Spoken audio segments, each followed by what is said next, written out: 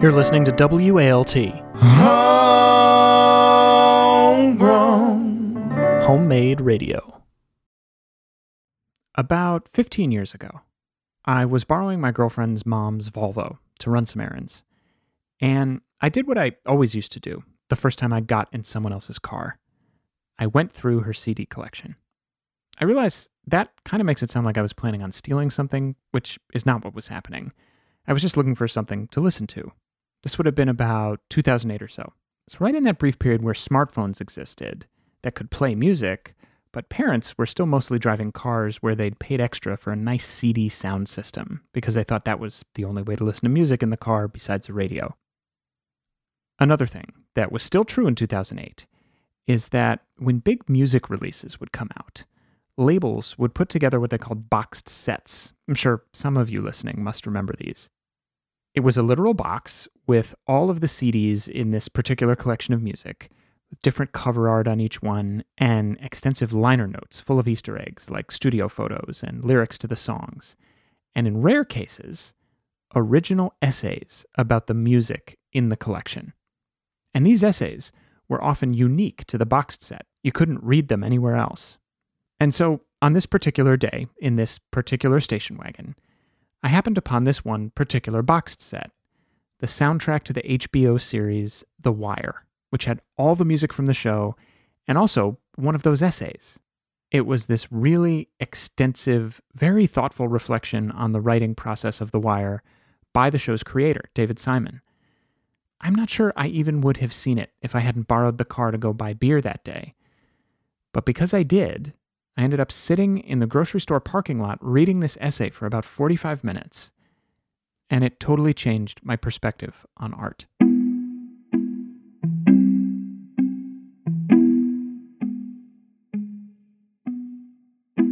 From WALT-FM, you're listening to Family Ghosts. I'm Sam Dingman. And this David Simon essay has been on my mind recently because a few weeks ago, I had the opportunity to participate in this panel discussion called The Limitations of Truth, which is a great title for a panel discussion. It was the brainchild of Eleanor Hyde, the co-creator of one of my favorite podcasts, Unwell, a Midwestern Gothic Mystery. Eleanor asked me if I'd like to join her and another producer named TK Dutes for a conversation about when it's important to acknowledge subjectivity in storytelling. Or beyond just acknowledging, actually lean into it and use it to deepen the immersive impact of that story. It's something Eleanor has thought about a lot during the writing and production of Unwell, which is a fictional story with supernatural elements that also deals with very real family psychology. Can you guess why it's one of my favorite shows? TK, meanwhile, has been the creative mastermind behind, among other things, the Weeksville Project, a historical fiction show based on the life of a family living in a 19th century community of free African Americans in a neighborhood of what is now Brooklyn. All of our projects bring up a lot of thorny questions about what it actually means to tell the truth. And so recently we all got on this call to discuss it. And that's what you're going to hear on today's bonus episode, including some extended discussion of that life-changing essay that I read all those years ago. And as we've been doing each week here on this little series of bonus episodes, some news about the new season of Family Ghosts, which I am both excited and nervous to share with you. That's all coming up right after the break. Stay tuned.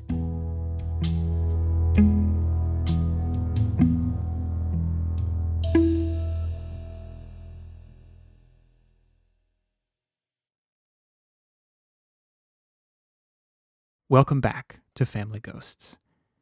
As I told you before the break, this week we're bringing you a panel discussion about subjectivity in storytelling, featuring yours truly, alongside Eleanor Hyde and TK Dutes.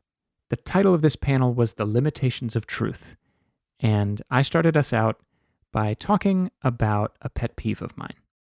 I think there is a tremendous illusion in audio storytelling, particularly in the documentary space, that there is something objective happening. And I personally would attribute a lot of that to the rise in popularity of televised docuseries, which I think do this trick on us a lot of the time, which is they don't have a narrator, at least not one that we can see. They're usually presented as just a series of conversations without any kind of narration, and a story that's unfolding seemingly organically from conversation to conversation, which has the convenient effect of hiding the presence of any kind of editorial person that, or a team of people that have made the choices of how this story is being presented. And I think the thirst for that kind of storytelling then bleeds over into audio storytelling and makes people think that the same sort of thing is happening. And it isn't. It never is.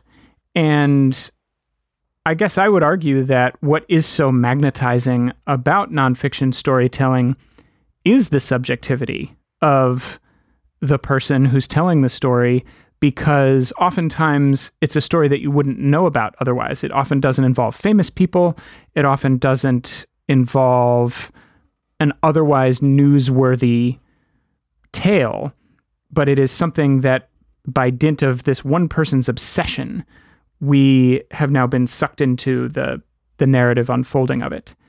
And what's really fun about it in audio, I think when done really well, is the fact that we get to ride along inside the person's head as they go through this journey. And I guess all of this kind of came to a head for me personally on Family Ghosts, which is the show that I make, because I felt like there was a way in which we were sort of skating in the first 3 seasons of our show on that documentary privilege, I'll call it, that we get from a lot of televised documentaries by just kind of coasting on the inherent interest that people have in nonfiction storytelling that has a mysterious element to it.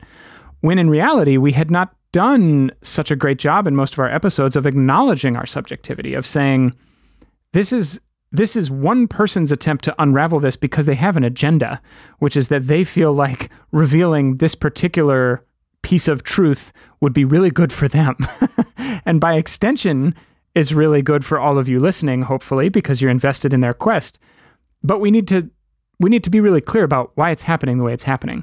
Where is the line at which we have left the interpretive realm and are just stating the facts? I don't actually know where that is. All that made a lot of sense to me, Sam and Eleanor. And I think I'd like to add that, objectivity, while we're talking about subjectivity for the moment, real quick, objectivity is like based on this, not having a bias, right? Like facts, figures, experts. But subjectivity, and I think the work that we are all participating in, is like based on, the people. And most of the audio fiction pieces, because I often deal in Black historical fiction, and the history part is a fact, right? The history part is a fact. And then the people that the world is built around is based on a time and a place that we can only surmise. So that part is all up to me and the writers. For Weeksville, we listened to people's voices, to people's oral histories and their grandmas talking about, living in that time, and then also taking tours of the space. So we literally ensconced ourselves in the spirit of the time. And that's what you would say is subjective. But I think if you do your research and you're really thoughtful about it, you can come out with something that is really true to form. I've run it by some researchers, and the researchers said, oh, this sounds about right. And those are my experts. Those are the people that give me legitimacy, Absolutely. Absolutely. One, tell me if this is a fair characterization, TK, but I think something else that's very provocative about that approach, if I'm understanding it correctly, is that you're also telling stories from parts of history that have not been told in the way that they should historically. And so by creating any space at all for an alternative narrative of this history, you're calling into question the quote unquote objectivity of the way we usually learn about it. Yeah. I mean, because like you just hit the nail on the head. Like objectivity in itself is bias, in that we're trying to not be biased and we're trying to hold groups and people and whoever, like we're holding people to a standard that only exists for the majority or whatever. The powerful. The powerful. Like, the folks on top are making the rules. So yes, Sam, exactly that.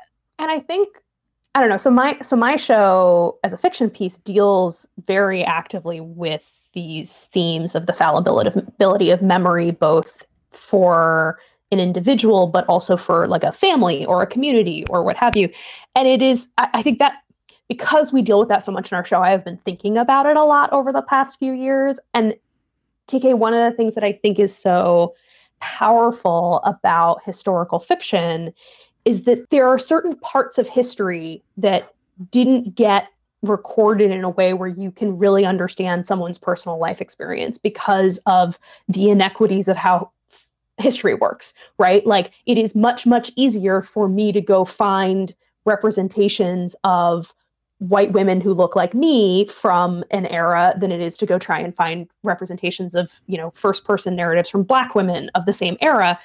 And so the tools that you have, one of the really powerful tools I think we have to try and like bring that history back to life and give it another chance is fiction. I think there's something really powerful about that, about like finding ways to engage with that history that is like emotionally true and like engages with the research and like takes the time to think about it and try to imagine into like what would it have been like to live at that time, even if like, you can't go read someone's diary because they weren't preserved or they weren't valued enough to make it to today. Right. I think there's something really powerful about that. I agree. And I think there's also an interesting conversation to be had here about in telling stories from perspectives that are not heard from frequently enough. There can sometimes be a temptation, I think, to be somewhat didactic in telling those stories rather than just being truly immersive, just dropping people directly into those perspectives.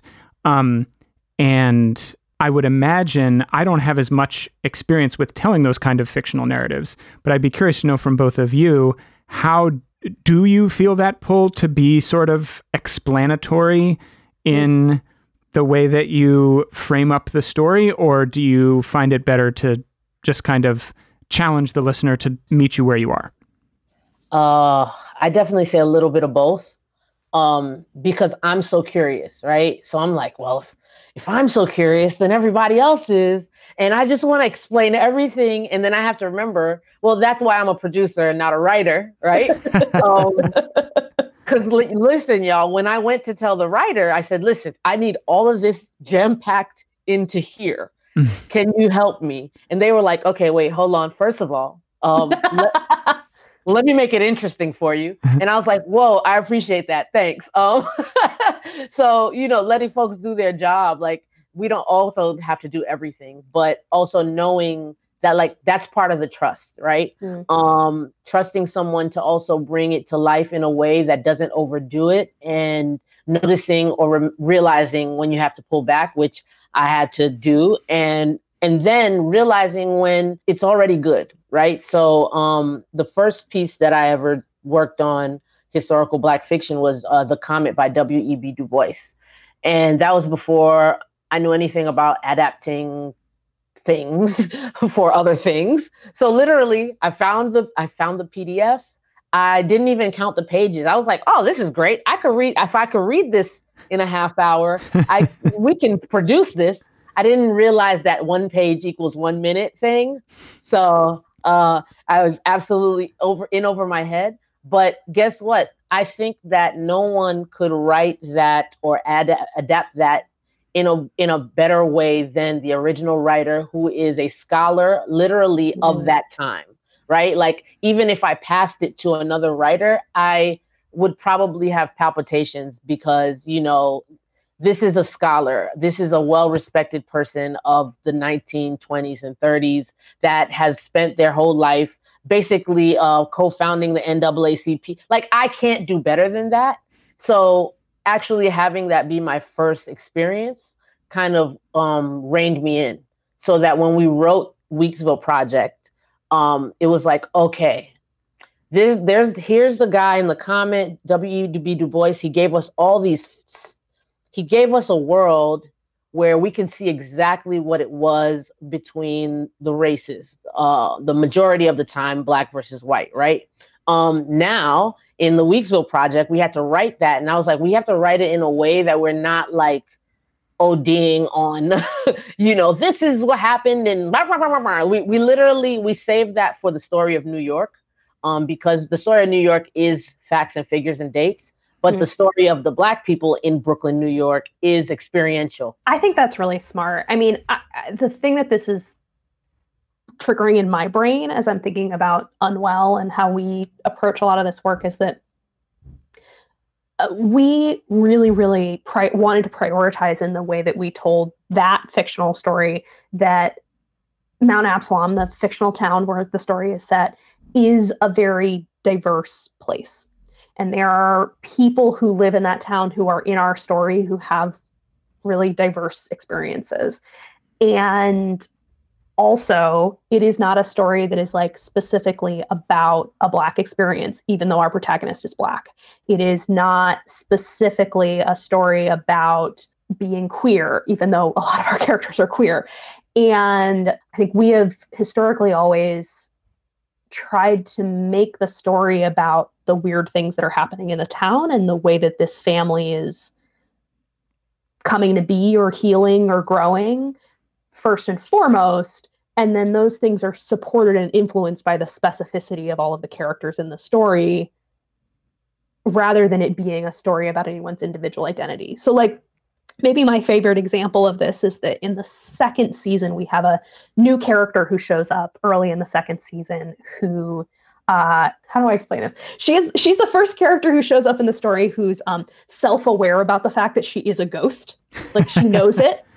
She shows up and she's like, hi, I know I'm a ghost. I've been dead for 100 years. Isn't that weird? And she is sort of coming from a perspective of the 1910s, and was also a immigrant from the UK of East Asian descent. So there's a lot of layers there, right? Like, she has a whole background of having parents who came from Pakistan before it was Pakistan, growing up in the UK, and then coming to the States, and all of the like layers of that.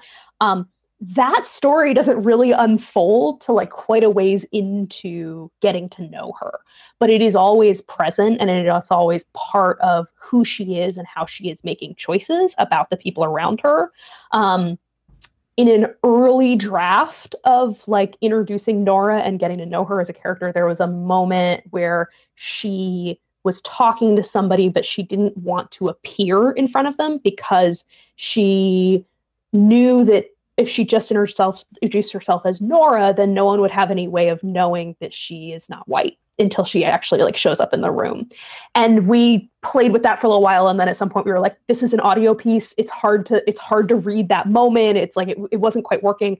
And we ended up getting rid of that. But there was this interesting, there is still, I think, this interesting layer in that introductory scene where she is like waiting for the shoe to drop, where she's waiting for the moment where this person she's talking to is going to go, okay, I'm not going to take you seriously because you're not white. And that moment never comes because she's interacting with somebody who is not from the 1910s and has a different kind of way of thinking of like engaging with her. Right. And so while it isn't super overt, I think it is always still kind of there under the surface of the story. That's a great example to me because it's such an illustration of you're saying the thing without saying the thing. And just to go a step further with this, my asking of this question is kind of spurred by this piece that I read once that I have not been able to stop thinking about since then, which was by David Simon, who created The Wire. And I don't know how people on the Call feel about David Simon. I know he's a somewhat controversial figure, but the thing that he said in this piece when he was talking about The Wire specifically is that a thing people say about The Wire, I won't say criticism, is that the characters almost never refer to each other by their names, so it's hard to know what anybody's name is. It's hard to figure out, in the hierarchy of both the drug gang that we're following and the Byzantine bureaucracy of the Baltimore Police Department that we're following, it's hard to know whose rank is what and who outranks who and all this stuff. And he was speaking to that criticism in this interview, and he said the reason he didn't include that stuff is because that's not how those people would actually talk to each other. They wouldn't say, as you know, Lieutenant, who is 2 ranks above me, and who I first met when we were on foot patrol, nobody would say those things. And oftentimes, we don't address people by their names every time we talk to them because we're not in real life trying to communicate to an audience what's happening. We're just going through it. And he said that he made those choices specifically as a reaction against his experience of writing so The Wire was obviously an HBO series, and he said he made these narrative choices based on the experience of writing a different show called Homicide: Life on the Streets, which was on broadcasts, and that he was told all the time in meetings for that show, you have to keep the lowest common denominator in mind. And he said he specifically with The Wire decided, and these are his words, fuck the lowest common denominator. What keeps me up at night is the idea that somebody who's from one of the worlds that I'm attempting to portray would see the way I've portrayed them and go, that's not how it is. He doesn't get it. Absolutely. And that he thought that would work because we as humans are not actually the lowest common denominator, but rather have an inherent desire to feel like we're in the club, to feel like we get it. And so we're going to do the mental gymnastics on our own to figure out all the intricacies of a dynamic in a drug gang or in a police department because we want to be the ones who understand and who can maybe turn around and explain it to other people. You ever notice that? Like we do the mental gymnastics every time we retell a plot from a show or something. And I think we're all, and y'all let me know if this makes sense to y'all. I feel like this is a totally acceptable thing. Like we've grown up with this concept watching TV, right? Like we can follow it. We understand how it is to like explain too much or too little. But in podcasting and in making audio stories, we're stuck between this world of journalistic thought and theatrical television thought, right? So we're constantly trying to paint an accurate picture, but then we don't want, whoever's in charge to say, that's not true. That's not how it looks. But then if someone tweets me and goes, that's not how it looks in Baltimore, TK, I'm going to be more stressed than if an editor did that to me. Does that make sense for y'all? Absolutely. So that's interesting because our show has gotten the critique that we are painting an unrealistic portrayal of a rural town in Ohio because it is too queer, too diverse, and there apparently are no Republicans. And I have decided that I don't care. There's a way in which I think that's a valid critique, and there's a way in which I think that it isn't. And I have decided that for the story that we are trying to tell, that I don't care. For example, so like we have in our show a non-binary character, and one of our writers' room rules is that this story takes place in a fictional world where everyone in the town is okay with that. There is no one. And it was important to us mostly because it was important to us that misgendering someone was not like a code that we use for bad guys. That like the good guys would know how to do it and the bad guys wouldn't. Like it was important to us that it not become a stand-in for like morality or like good versus bad or whatever, or like on our side or against us or whatever. And I am cognizant of the fact that like that is probably not accurate. Like that is, I mean, even in my like very queer friendly urban life that I lead, like not super accurate. but it's a choice we made, and I think it is supportive of the story we're trying to tell, and so I don't really care that it's maybe not accurate. Sometimes the story is just a story. Right. You know? I think also another thing that happens a lot right now is audiences are now getting very used to letting us know, right? Yes. Like creators letting creators know. And that gets hairy because we make things in a way that sometimes we don't even know how we made them. So how, like, for me to begin to explain the depth of a process and then apply it to you, a random person that tweeted me, is like, it's a really, it's a lot. I was having this a conversation kind of about like critical feedback with somebody recently it's like close to this thing you're saying, TK, that like, for us, at least for Unwell, it is often very easy for me to tell when we're getting critical feedback that feels like it comes from a place that is not in good faith, that I don't feel like is coming from a place of like a good faith wanting to engage with the actual material. And those I don't know what taught me this skill, but like I have somehow developed the ability to just kind of like go, you know what, then I don't really care what you think. put it away. And on the other hand, like, I think that there are lots of things in our show that if a person wanted to critique or engage with in good faith and say like, so our main character is biracial, which is obviously not me, like I'm white, in case that's not obvious for anybody listening. And I think my go-to example of this is like, if somebody were to come to us and say, man, I really wish the show would spend more time and attention on how Lily being biracial affects her relationship with her parents. I'd be like, that's a really interesting piece of feedback. And you're right. Maybe we could have done that better. There are reasons that's not where we focused our attention, and I could get into them. And I mean, I don't think the show is like deeply harmed by it, but I think that's a really good faith thing to ask and to engage with. And I would be perfectly happy to have that conversation. But that to me feels very different than the people who like tell me I'm signaling by putting a land acknowledgement in the front of my show. You know, like right. That's just antagonistic. Right. Those people are not in good faith. And for me, like those, I don't know. I think, TK, when you talk about like somebody coming at you and being like, this doesn't feel real to my experience. Yeah. There are good faith conversations to be had there that can be really hard when you're like, I'm putting this work out to millions of people possibly. And I don't know their experiences and I don't know how they align with mine. Yeah. I think if people do the work in the front end, which is like all pre-production, all the research, and I'm sure Sam, like I actually want to ask you about, like, I'm wondering, now you are taking specific families, like these are pods of people inside of another bigger pod of a human experience inside this universal experience, right? Like, do the people inside the story ever come back at you? Not the person that you're working with one-to-one, but like, let's say like an aunt or a grandma, and they're like, nah, bro, like he didn't tell you the right iteration. Like, how does that even look? That is a fascinating question, and it gives me hives. Who gets to be the expert? You know, like who gets to be the expert of a family story? The guy that got to you first?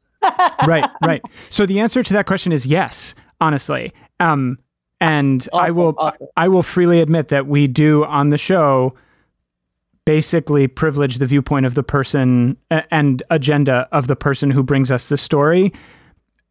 With very few exceptions, that has not led to any situations where we have that person's fundamental credibility is called into question.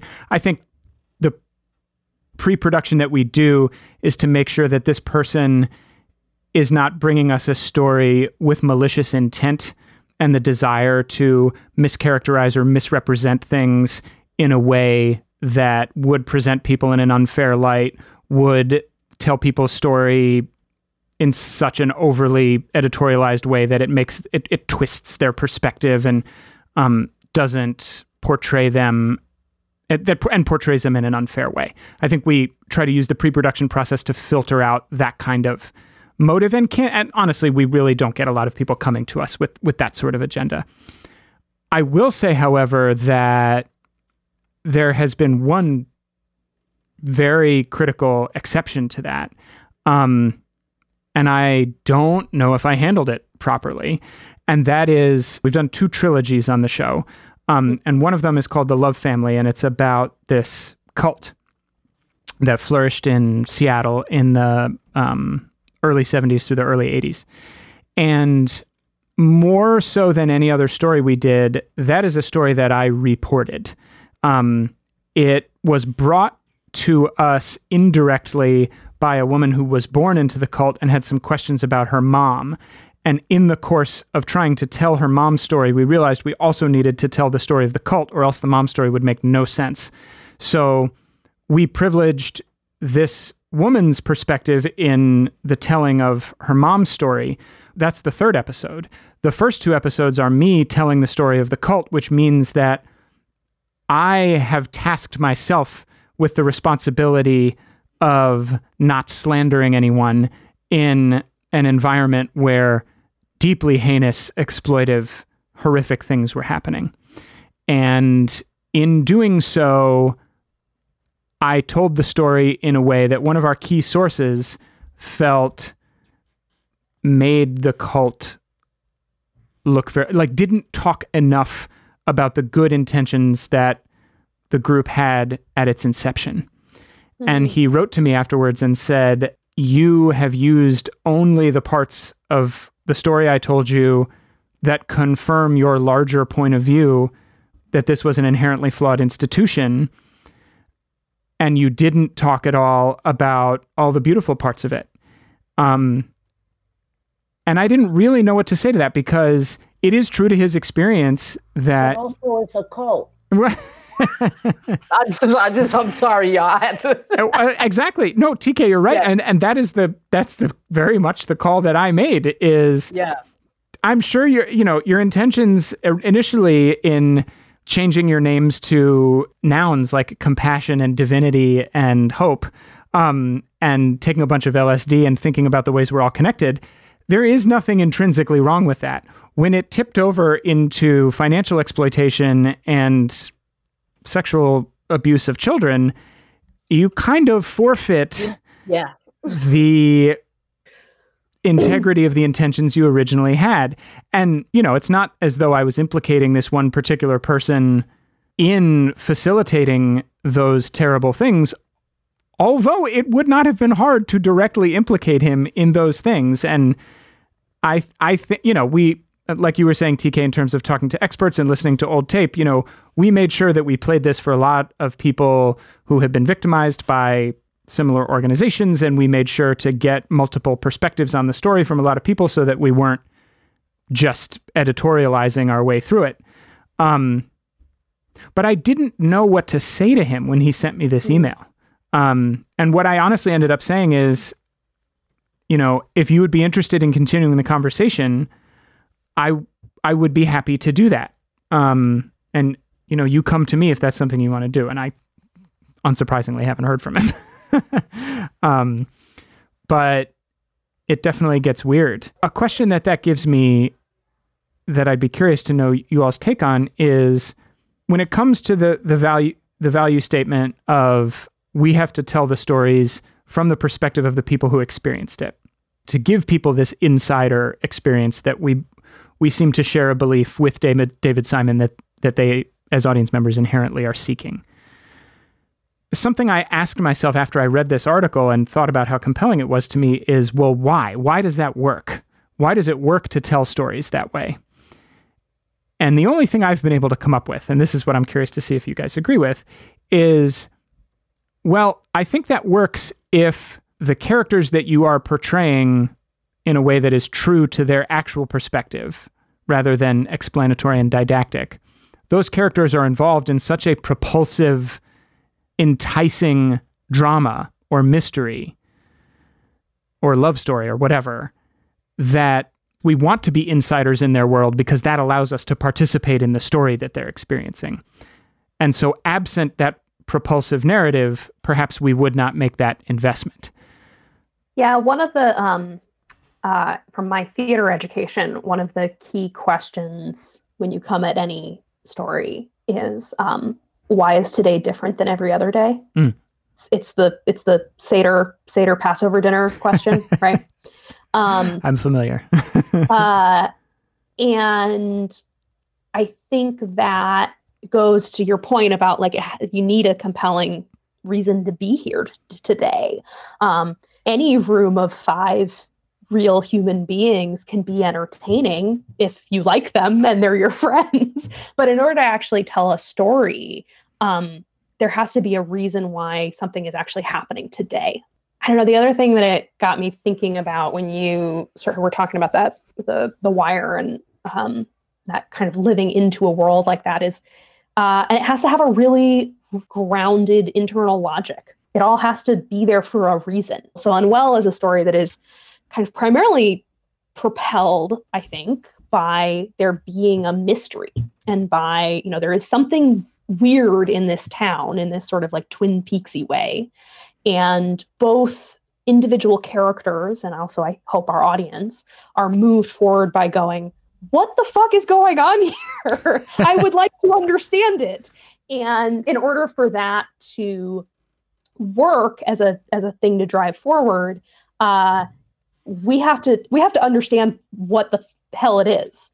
As writers and as producers, we have to know the answers. And I think in a story like The Wire, a lot of that is built off of real things like how police departments work and how gangs work. But inside of, we tell a gothic ghost story. And inside of that, like our story has all kinds of internal logic that we have built about like how ghosts work. And when these spooky things happen, what is causing them and where are those things coming from and what do they mean? How do each of these different characters in this town understand what is happening? They all have each one of them individually has an internal logic to what they think is going on. And that internal logic is at odds with each other. And so a lot of the conflict ends up coming from, well, this person thinks that the reason the town is this way is XYZ, and this character thinks it's ABC. And those things are very at odds with each other. Yeah. I think this question goes to like the work that I've been doing on Open World, which is a fiction anthology about possible better futures, right? Through generally science and technology. But really it's about all these different pockets of people and the creators that make those stories.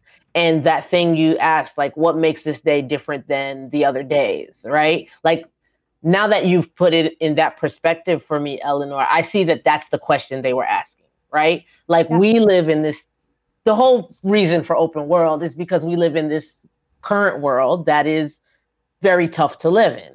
And it has been for a long time. So the question was, can there be something better? And can we create it? I would like to offer as an example, a TV show example, another one. Treme. Have y'all ever watched Treme? It was an HBO show. It's very old at this point. Like, I mean, very old with air quotes.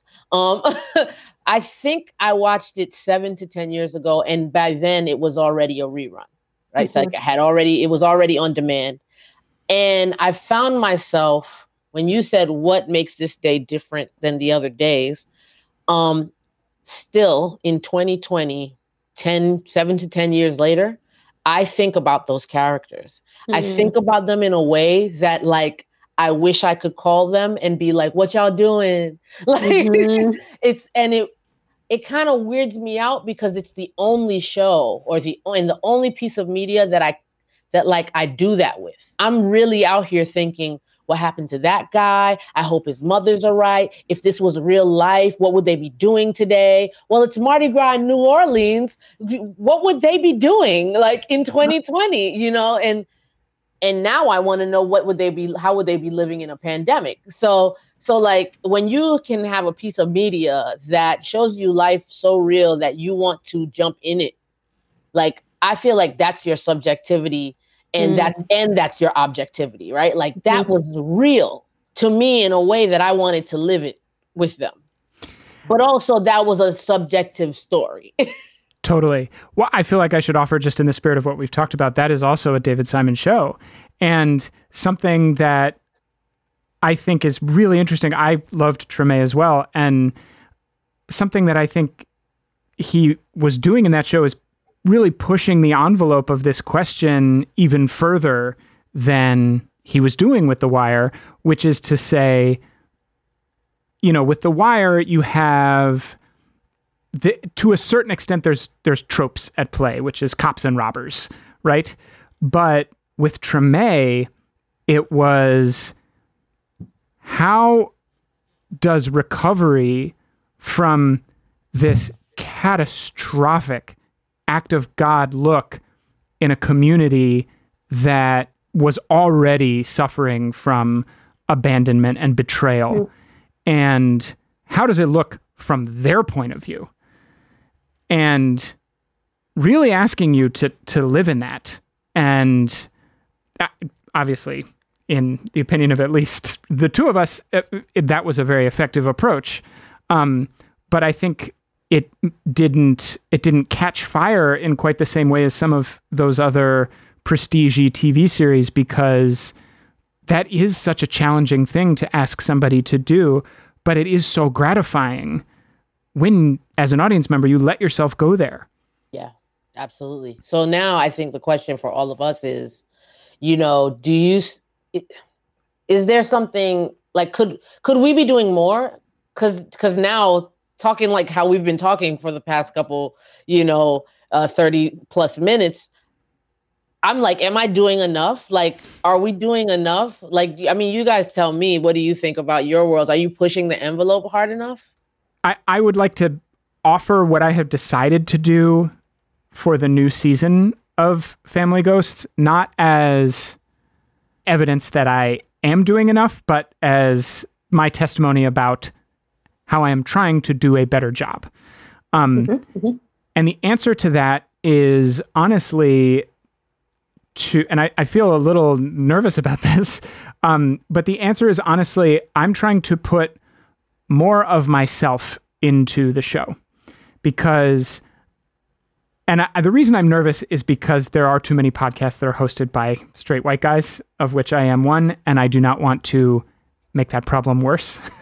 However, I do feel as though there's a way in which I have not been as honest with the audience and the constituency of people that I would like to listen to the show about where the lines of inquiry that the show explores are coming from, which is, I am a product of my own family circumstances, which have been detailed exhaustively in the podcast. And despite the fact that I have done all of that storytelling, I still don't have answers to the questions that I'm looking for. And fundamentally, what Family Ghosts is a show about me asking the question, what would it be like to be in a family where we could talk about the things that I felt like we couldn't talk about? And if you don't have that frame on every story that we tell, I don't really think the show makes a lot of sense. And if you do have that, or it doesn't make as much sense as it could. And if you do have that frame, it allows you to say, all right, I know where this person is coming from. Maybe I agree and maybe I don't, but I can put that in my bag with me as I make my way through this world that he's building. I think that's hearing you talk about it, it feels to me like a way of grounding, like literally having a grounding wire to what is underneath. And I know that I have had experiences of consuming other people's stories where I felt like there was a bait and switch that happened, where suddenly I realized that the storyteller was coming from a point of view that, like, it snuck up on me, and how betraying that can feel. And so, like, I don't know that it is a very, very hard thing to do perfectly every time, but I appreciate, Sam, your attempt, you're owning and attempting to kind of like find that way to ground it in the reality of, like, I am a real person and I bring my stuff to the table, like, because of course you do. Right. Well, yeah, thank you. And I mean, we'll see how it goes. I may do a terrible job, but I feel like I think that's right. That's the thing. Like, it's interesting, TK, you're asking that question about, like, how can we do it better, or are we doing enough?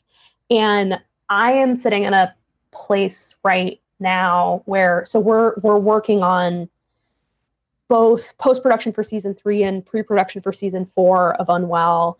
And I am also in very, very early story development for 2 new projects, which hopefully will get picked up and come to fruition and everybody will get to hear them. But I think the result is that I have been spending a lot of brain space in the last couple of months in trying to really understand my role as a creative producer and the relationship that I have with writers in that. I feel an enormous amount of ownership with Unwell and that story, having been involved with it from the very beginning. I feel like there's a lot of my fingerprints on it, but also realizing when I work on something that trying to cultivate what it looks like to get out of the way and let other people's stories and perspectives and what they think is important drive the show. To really try and cultivate my role as someone whose job it is to like steer someone else's ship and help them get where they're trying to go, not hand them my map and ask them to take me there. Yeah. I don't know. And I'm not always, sometimes I talk too much. So no, you sound like a producer. Like you sound exactly. I think that what we need to be okay with is like, this is what a producer does, right? Like this like what we're having this talk is really why we got into it. I think why we got into what we got into and what it is now, or what people get paid money to do at places is really just drive a ship. So there's a difference between driving a ship and producing something where we're like elevating voices and, you know, giving these different perspectives on what a story should be like. And I think that we're all really trying in our own different ways, in our own different genres of storytelling. And I think for me, that looks like I have this insane need to like get inside the thing, even with a chat show, you know, like I started working on a upcoming show. It's not out yet, so I can't talk about it, but I literally just want to live inside the host's brain. So like, you know, I'm just like looking at content by them and I'm reading and I'm like, this is how I can be the best producer for this person. And then in the fiction world, I want to go listen to the oral histories and talk to the people. And then I think the next step for that is what Issa Rae does now is she makes it possible for people to be uplifted. So now how can I do that? Like, you know, I don't know, if I have some extra money coming in, do I just like hand it to another creator and be like produced by TK? Like, that's how I want to push the envelope. And I think I want to challenge our colleagues to ask themselves, are you a producer or are you driving a ship?